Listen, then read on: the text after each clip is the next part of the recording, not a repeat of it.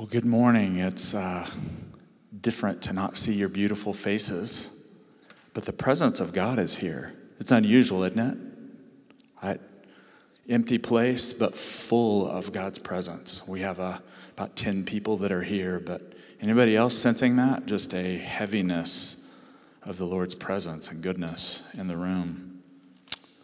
It's really good. I want to start by saying thank you to these three who have spent a lot of time preparing for this. So thank you, Brad, Colt, and Claire. If you could have seen earlier, there was a lot of coffee up here, and someone shouted that it was Brad's coffee. So Brad is fueled by coffee right now, and we're glad that he is fueled, and we're glad that he and Jack are back from Hawaii. So our Lords, we are a community of worship and formation on mission with Jesus, living in semi-quarantine. Not sure that will stick with our mission statement, but we're all in this together. Amanda was saying last night as we were talking, this is worldwide. And we can't remember really being able to say that our church, our city, our state, our country, and 1 billion people around the world are experiencing what we're experiencing now. So it's a time for us to come together and to worship and to look at Scripture. We're going to look at Psalm 46. If you want to grab your Bible, I think we'll have the slides there for you to look at. But Psalm 46, no refuge like our God. Before we look at this and meditate on it together, I just want to say, how's everybody doing? As Mike Milner asks, how is everyone? You doing all right? You staying sane? Staying safe? We've been hearing some funny stories. Esther Kerr shared a story about her disdain for what she calls apocalyptic food versus good food. And she was up here talking about all the canned tuna that she bought and how she stuffed it away and then went and bought steak. I thought that was funny. We got to have a little bit of levity, do we not? Esther, do we not? Also heard about Joanna Wilcox's trip to Target, and it was hilarious. I think, is it on Instagram? You got to read some of these stories. I'm waiting for her, the next iteration of it is she's wearing her hazmat suit at Target. So it's fun to hear stories. There are also stories developing of people helping others. As Mike was talking about, this is an opportunity for us to turn outward. And there's a way to do that. Pick up the phone. If nothing else, you can call people in your group.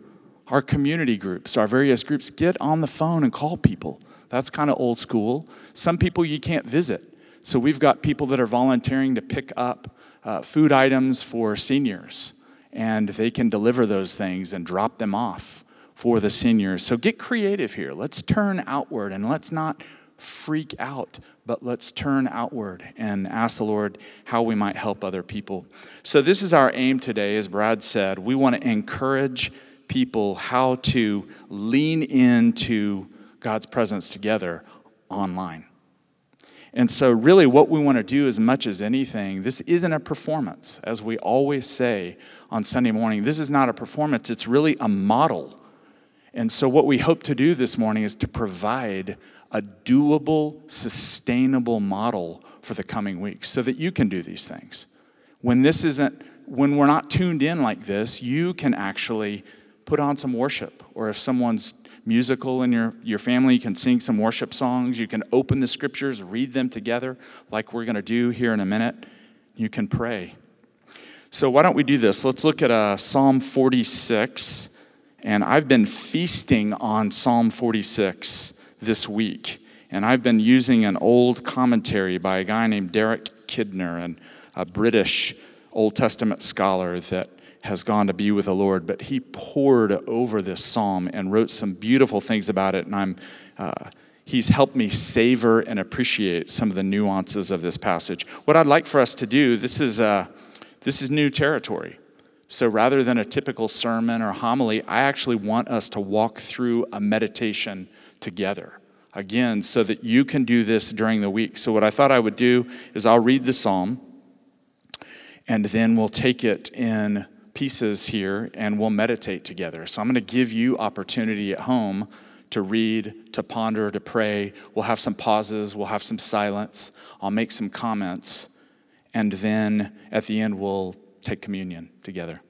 All right, so Psalm 46, 1 through 11. This is the word of God. God is our refuge and strength, a very present help in trouble. Therefore we will not fear, though the earth should change, though the mountains shake in the heart of the sea, though its waters roar and foam, though the mountains tremble with its tumult. There is a river whose streams make glad the city of God, the holy habitation of the Most High. God is in the midst of the city. It shall not be moved. God will help it when the morning dawns. The nations are in an uproar. The kingdoms totter. God utters his voice, and the earth melts. The Lord of hosts is with us, our lords. The God of Jacob is our refuge. Come, behold the works of the Lord. See what desolations he has brought on the earth. He makes wars cease to the ends of the earth. He breaks the bow and shatters the spear. He burns the shields with fire. Be still and know that I am God. I am exalted among the nations. I am exalted in the earth. The Lord of hosts is with us. The God of Jacob is our refuge. So I want us to notice three things in this passage. First of all, it's about God. And if you look back on difficult times, usually what gets you through is you catch a glimpse of God. That's what gets you through. It's usually a glimpse of God. That is who you are. Remind me of who you are. You are exalted. You are faithful. You are good. You are sovereign. You are powerful. That's what gets us through. And then one another. Depending on one another. So this morning, what I want us to do is catch a glimpse of God. And the first thing that's found in verses 1 through 3 is God over all turmoil. He is the peaceful Lord. And let's look at this for a minute, and then I'll give you some time together in your place, wherever you are, probably in your house, and we'll meditate on this and pause for a minute. But look at verse 1 here. God is our refuge and strength. And I mentioned Derek Kidner. He commented on this, and he said the refuge, it's like climbing into a shelter. And he said this is the defensive aspect of what God provides for us. It's external. And then God is our strength. This is the dynamic aspect of God's saving power internally. So God, in this moment, is our refuge and our strength. He's all we need. He provides us the refuge, the shelter that we can climb into. It's interesting. Look at this verse. Sometimes I wish it didn't say this, but he is our very present help in trouble. I almost wish it said he's our very present help. And he takes us out of trouble. But that's not the case. The scripture teaches that he is our help in trouble. The Lord is with us, Emmanuel, and he's found when we call.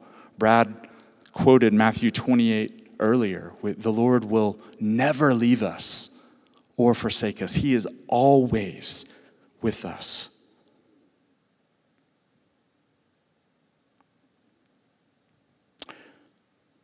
An early church father, listen to what he said. John Chrysostom is his name. 4th century church father said this: God does not prevent troubles from coming, but God is at hand when they come, always providing more than what's needed during the trouble and testing. God does not prevent troubles from coming, but he is at hand. So let's take a moment here. Let's think about that. Let's ponder in the Lord's presence together. And I encourage you, again, wherever you are, speak this out. Hold it in your heart. Say it out loud. Lord, you're a refuge and strength.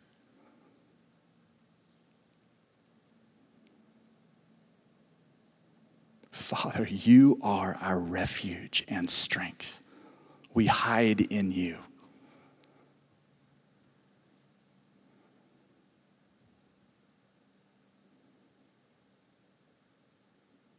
You are our very present help in trouble.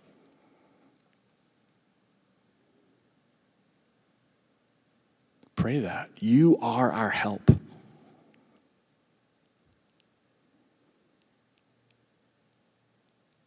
Help us, Lord.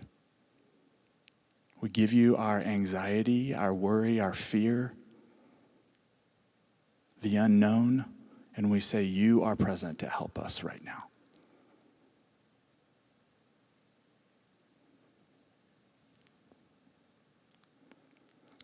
Passage goes on to say, we will not fear. We know from other places in the New Testament that the perfect love of God drives out fear. So what we're asking in a moment like this is, Lord, let your perfect love invade our hearts. Drive the fear from us through your love, Father. We call to you, Abba. Abba, Father, drive the fear, the anxiety, the worry from our hearts. And we say that we are more than conquerors through him who loved us. Romans 8. We are more than conquerors through the love of God. The text goes on to say at verse 3, though the earth, mountains, and sea are shaken, they're disturbed, we can trust you. In the ancient world, it's interesting, these words were actually attached to the nations. So the waters, the seas represented symbolically the nations. And so whatever the circumstance was that Psalm 46 was written for and in, it was tumultuous. The nations were in an uproar. They were in an upheaval. And so the psalmist is saying, lift your eyes above all of this and see the God who rules over all turmoil. Another quote here from Chrysostom, John Chrysostom, he says this, man, this is beautiful. I love hearing these things from people that just devoted their lives to meditating on Scripture, and listen to what he says. Everything God shakes, he rocks. He moves when he wishes. So easy and trouble-free is everything for him.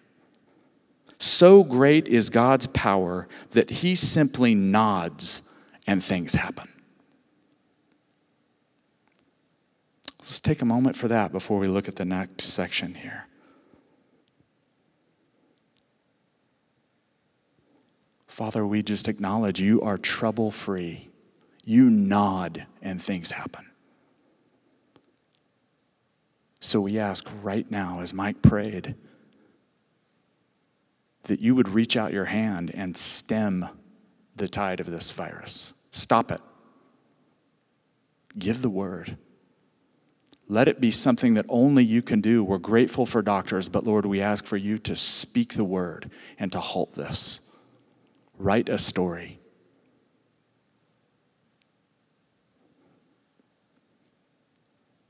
How are we doing at home? Doing all right? Let's look at the next section here, verses 4 through 7. Not only is God the Lord over all turmoil, but God is the Lord over his city and over all the cities of the Lord of the earth. Verse 4 says that there is a river of God that flows through the heart of his city. And this psalm is speaking about Jerusalem, Zion, God's city. But we know that that physical place actually comes to symbolize God's people throughout the earth. It's a heavenly and an earthly city, and the Spirit of God courses right through it. The psalmist is saying the same thing that Ezekiel says in Ezekiel 47. There is a river of God, the glory, the presence, the Spirit of God that's rising in the city of God throughout the earth. Jesus, knowing these two texts here, Ezekiel 47 and Psalm 46 and John 4, he talks about the river of living waters that pours out of his people. Those who drink of him, who trust in him and believe in him, rivers of living water pour out of us. Even at this moment, with everything that's going on, it's not rivers of anxiety washing over us, but it's the river of God's presence, the river of God's Spirit flowing into us and flowing from us. Friends, we're unstoppable. We are unstoppable because of the Spirit of God.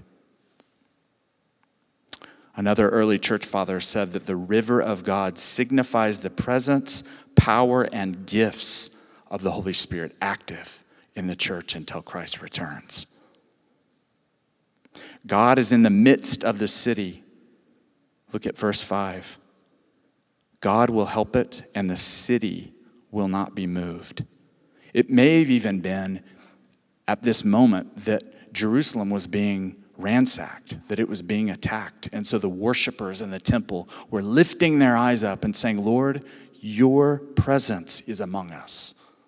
You are Lord over this city, and we can trust in you. Let's take this for a moment here, and maybe why don't you look at the text yourself at home and find something that stands out there and pray that together. I'm going to pray something in a moment, but I'm going to leave a little space of quiet and silence and let you together find a couple of phrases there, a couple of arrow prayers to pray together. So let's just take a moment, and then I'll come back and we'll look at the third section together.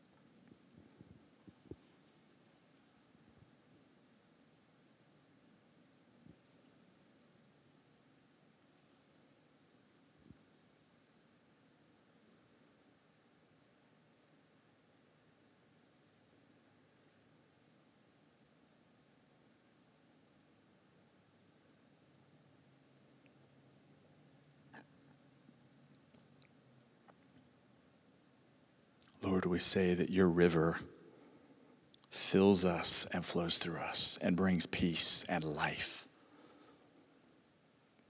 The river of God, the presence of God.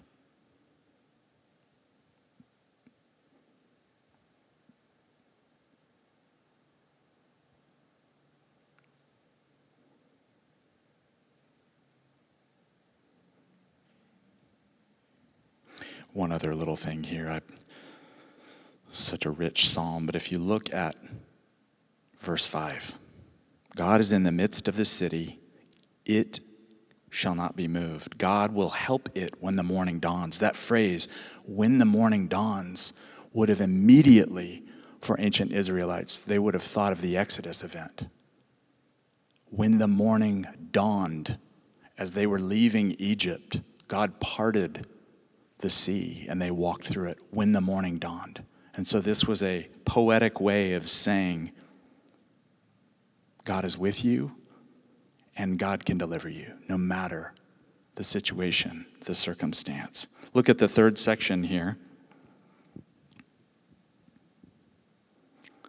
Before I do that, I'm just going to acknowledge, hi, Jake. Love you, dude. Why don't you look at each other, whoever you're with, or maybe you can even wave at us. Just tell someone, hey, I'm glad to be here with you. Just take a moment, again, to be present over the next several weeks. And if you happen to be solo, say, Lord, I'm just glad to be in your presence. I'm glad that I can look to you, Lord of hosts.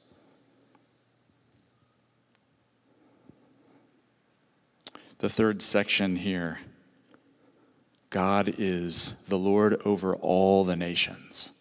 And verses 8 through 11 are making this abundantly clear that he towers above all chaos, towers above all the nations.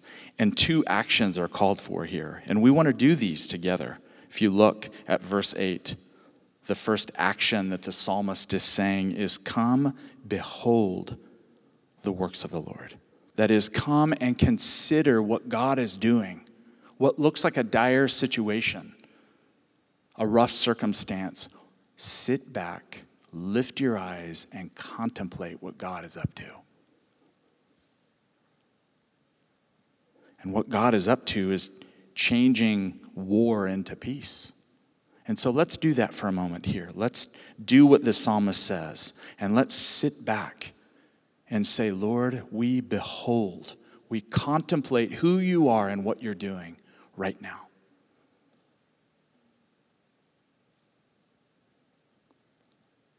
We say that you're glorious, that you can change any situation into peace. We behold your works, O Lord.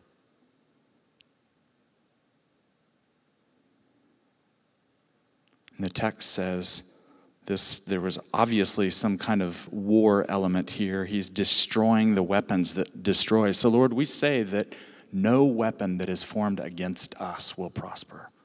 No weapon that is formed against your church will prosper. You will bring peace. You will transform even the attacks of the enemy, and we trust you. Secondly, look here, along with beholding the works of the Lord at verse 10, the psalmist says, be still and know that I am God. That is, be silent. Quiet yourself. The prophet Habakkuk says, the Lord is in his holy temple. Let all the earth be silent before him. So again, let's just take a moment to do that. Do that together, wherever you are. Lord, we are still, and we say that you are God.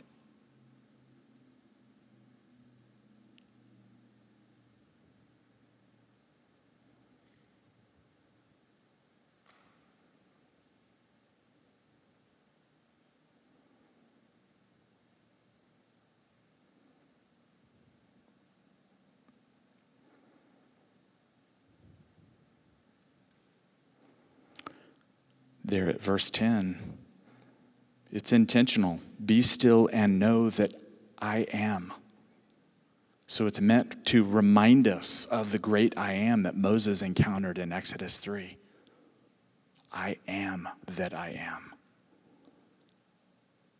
It's the I am that you read about in Isaiah 6, the enthroned Lord over the universe. Holy, holy, holy is the Lord of hosts. His earth that he's created is full of his glory. He is the great I am. The Lord Jesus in John 8 says, I am.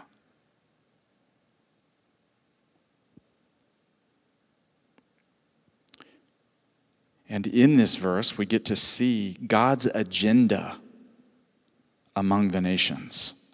What is it? What does it say? I am. Some texts say, I will be. I am and I will be exalted among the nations. I am and I will be exalted in the earth. This is what's on God's mind right now. The care of his people and the exaltation of his name. So in a moment like this,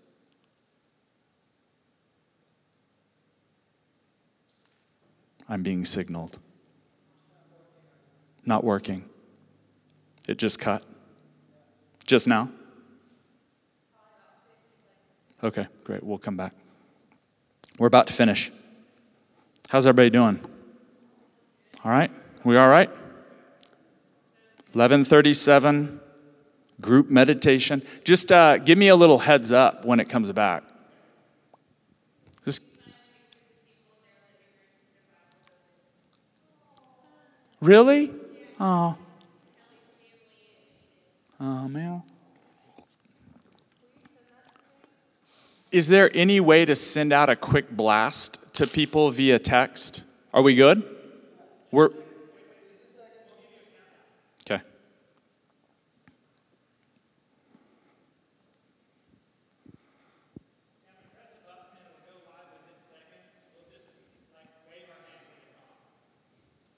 So I got about 3 seconds. 3 to 10. Okay. That's helpful.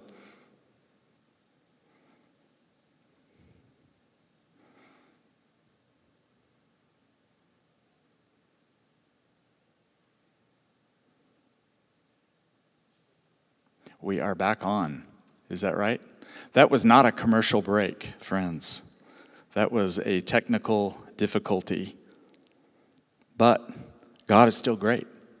God is exalted among the nations. We were looking at verse 10. Be still and know that I am God. I am, or I will be exalted among the nations, and I am exalted and will be exalted in the earth. And we were talking about this is God's agenda. During this virus, what is God's agenda? To care for us, to care for his people, to care for those in need, and to exalt his name. So just think if we take that mindset right now. Lord, how might you exalt your name in this situation? How are you going to be exalted? You're not wringing your hands, you're not anxious, but your agenda, what burns in your heart is to see your name, the great I am, lifted up. Before we transition here to communion, I want to read a quote by another person that has pored over this passage. She's an Old Testament scholar, and her name is Nancy Klesay Wolford. And she says this. You can tell that this has gotten into her spiritual bloodstream. She says, in the midst of our tumultuous, chaotic modern world, Psalm 46 reminds us that God can calm the raging seas and the trembling mountains and turn them to rivers of life and calm dwelling places. All that is required of us is that we stand still and acknowledge the God who is with us. So let's end with this verse down at verse 11. And again, pray this together. You can pray it out loud. We'll do these 2 lines here as arrow prayers. And let's just say, Lord of hosts, you are with us.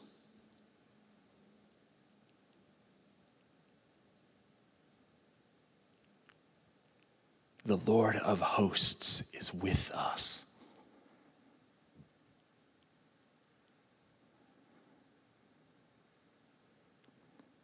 The Lord of the angel armies, all the armies of heaven.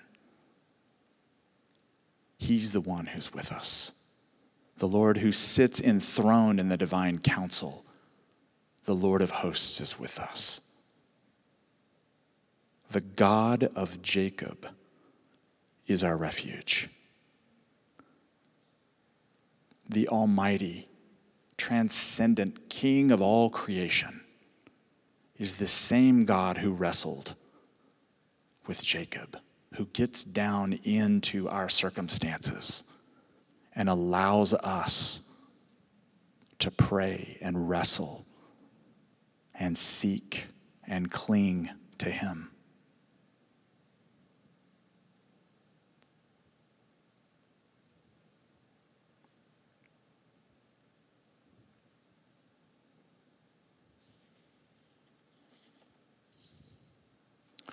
So, Lord, we say that you are God over all turmoil. You are God over your holy city and our city. And you are God over all nations. And we are still before you. And church, let's ask him, how will you show yourself strong in all this? What are you doing? How do we get to partner with you in this moment?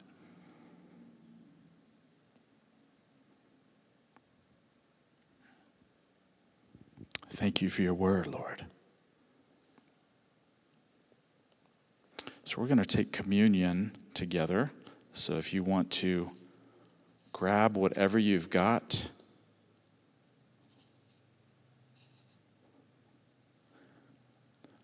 Before we do that, I have these persistent images in my mind of Christians who've gone through rough times, and I can't shake it. Whether it's Christians in Iran right now with their lives on the line, or it was Chinese believers beginning about 35 years ago when revival began to break out in China. They would meet in the middle of the night to have communion, and sometimes communion was water and maybe a tiny scrap of something that they were sharing together. The Christians in Russia under Lenin and Stalin, they met secretly. Their priests and preachers were kidnapped and murdered, and people were thrown into prisons and gulags. And so, friends, the Lord prevails. And you know what happened in each of those circumstances? Whether it's Iran or China or Russia, revival broke out. And it was like the boot of oppression, the enemy bringing all that he could, and the church mushroomed, and the church would thrive. And so as we take communion together, that we're connected with this kind of history and people all over the earth as we celebrate the body and blood of the Lord Jesus. Nothing can stop him. 1 Corinthians 11, 23 through 26, if you want to look at it. I'll read it, and then we're actually going to take communion together in a minute, but I think you're going to play another song, right? So 1 Corinthians 11, 23 through 26, a verse that we typically read with the Lord's Supper. The Apostle Paul says this, "For I received from the Lord what I also handed on to you, that the Lord Jesus, on the night when he was betrayed, took a loaf of bread, and when he had given thanks, he broke it and said, 'This is my body that is for you. Do this in remembrance of me.' In the same way, he took the cup also after supper, saying, 'This cup is the new covenant in my blood. Do this as often as you drink it in remembrance of me. For as often as you eat this bread and drink the cup, you proclaim the Lord's death until he comes.'"